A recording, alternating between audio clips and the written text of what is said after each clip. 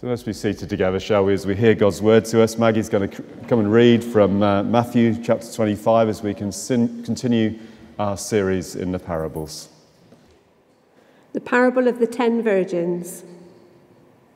At that time, the kingdom of heaven will be like 10 virgins who took their lamps and went out to meet the bridegroom. 5 of them were foolish, and 5 were wise. The foolish ones took their lamps, but did not take any oil with them. The wise, however, took oil in jars along with their lamps. The bridegroom was a long time in coming, and they all became drowsy and fell asleep. At midnight the cry rang out, "Here's the bridegroom, come out to meet him." Then all the virgins woke up and trimmed their lamps. The foolish ones said to the wise, "Give us some of your oil, our lamps are going out." "No," they replied, "there may not be enough for both us and you.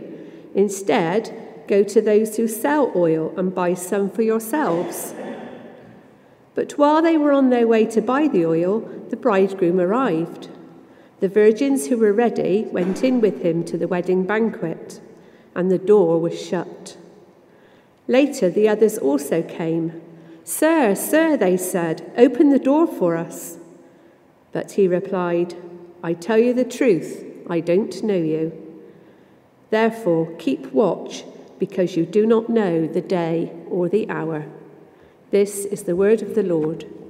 Thanks be to God.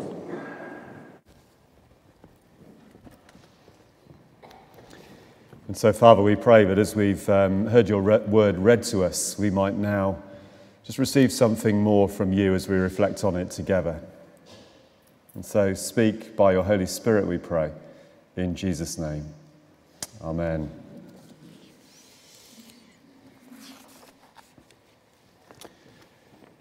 Wise or foolish? Wise or foolish, the Olympic athlete who's spent the last few months lounging around at home during the day, partying with their friends by night, or the one who spent hours on the training ground, kept a strict diet, and prepared meticulously for the big race. Wise or foolish? Wise or foolish, the student who puts in the hours poring over their books for that important exam, taking notes, perhaps looking at past papers, or the one who's leaving it to chance and just hoping they'll get lucky with the question paper on the day. Wise or foolish, the farmer tilling the land, planting at the right time, investing in the right crops, and negotiating with the supply chain. Or the one who's putting her feet up, watching TV in the farmhouse, and just hoping for the best. Wisdom and folly are twin themes of Scripture. Throughout Scripture, in fact, they're set against each other in a typically Jewish style. We see that most in evidence perhaps in the book of Proverbs. There's many of the Proverbs that are around the themes of wisdom and folly. But Jesus uses the language of wisdom and folly also in the parables. And perhaps that's no more evident than in this particular parable in Matthew 25, the parable of the wise and foolish virgins. Some are prepared for the arrival of the bridegroom, even if he's delayed. The others leave it to chance. And Jesus sets them up in contrast as he makes an important point about our readiness to receive him. But before we get to that, there are a few problems with this parable for our 21st century eyes. It's not one that's massively easy to relate to because the wedding description is very different from our experience of a wedding. So we start asking questions. Where is the bride, for instance? Why does the groom arrive in the middle of the night? Where were they going to find fresh oil at that time of night anyway? There's other questions as well, but there's a massive cultural gap between our context and the wedding practices of today and those of first century Palestine. And so, as with several of Jesus' parables, we have plenty of work to do to enter fully into that story.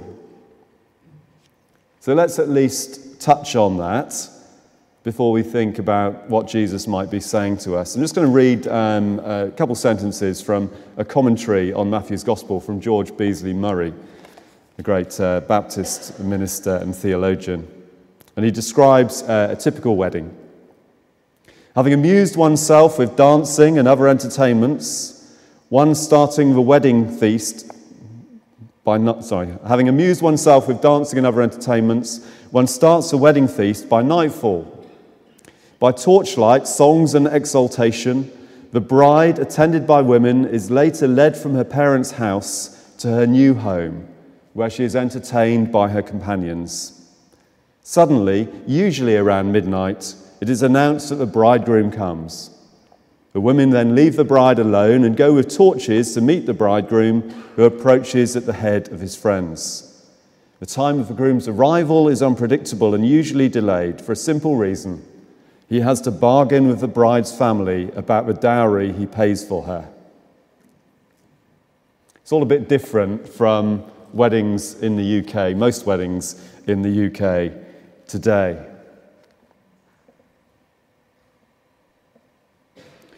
But what is Jesus' message underneath all this imagery of this wedding scene? There's clearly something about being prepared, but prepared for what and for whom?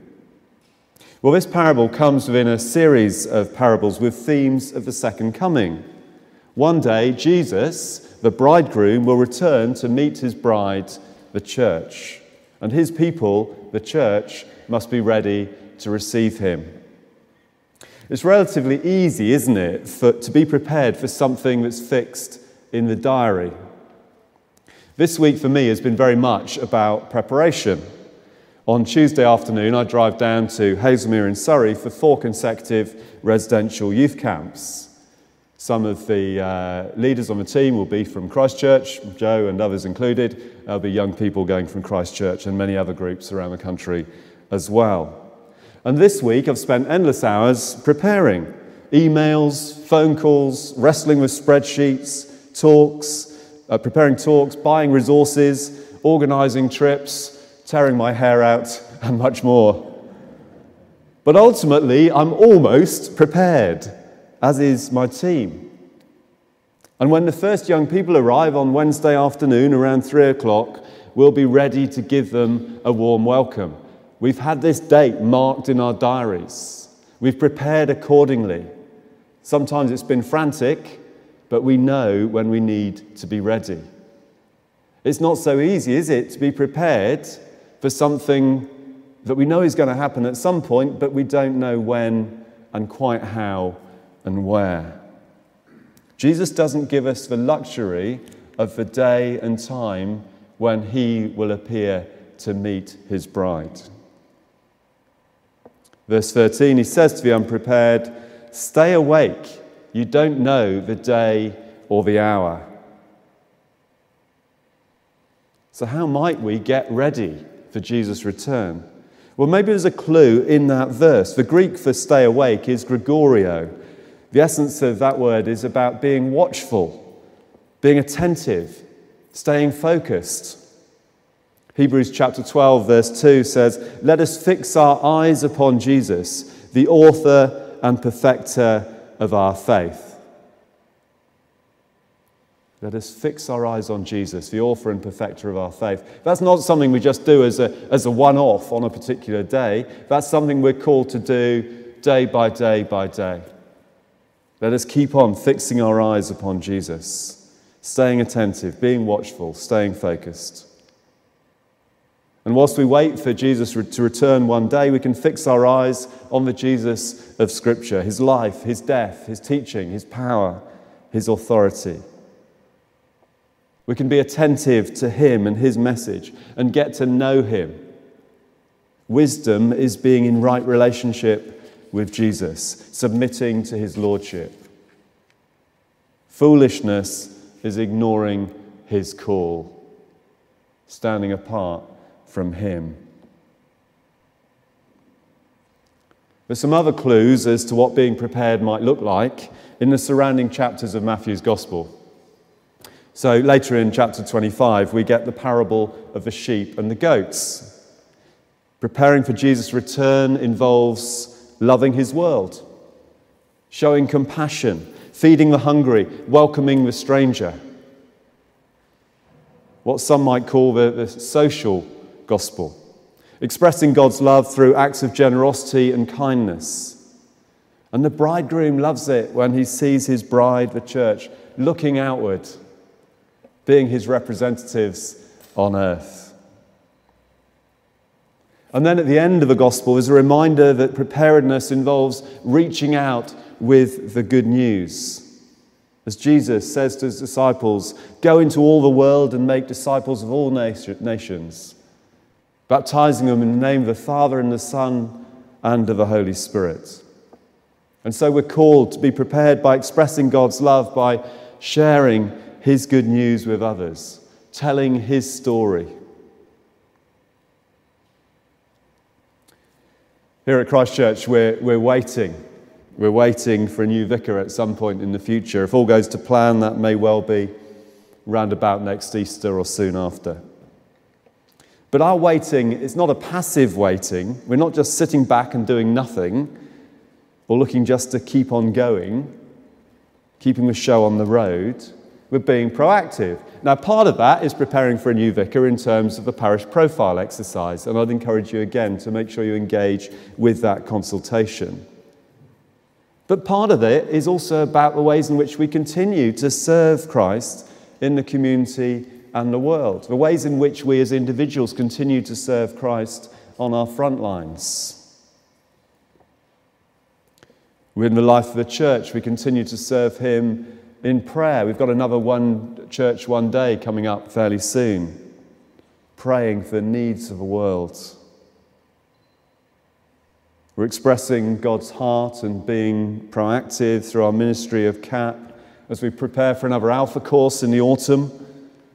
Do be thinking about who you might invite to that. Through our youth and children's ministry, through Mothers Union, as we encourage one another in our life groups, in so many different ways. And we all know that we're not saved by what we do, but our activity is an expression of our readiness, of our vigilance, of our attentiveness, and our focus on Jesus, as we wait for the return one day of the bridegroom. Will we be ready? Will we be ready as a church? Will we be ready as individuals for that great day? Wisdom or foolishness, you decide. Father God, thank you for the promise of Jesus' return one day in glory. Lord, we acknowledge we don't know exactly what that will look like. We certainly don't know the day or the hour. But we pray, Lord God, that both as individuals and as a worshipping community, we might be ready. So continue to work in us, Lord. Inspire us and guide us, that we might fix our eyes on Jesus, the author and perfecter of our faith. And in his name we pray. Amen.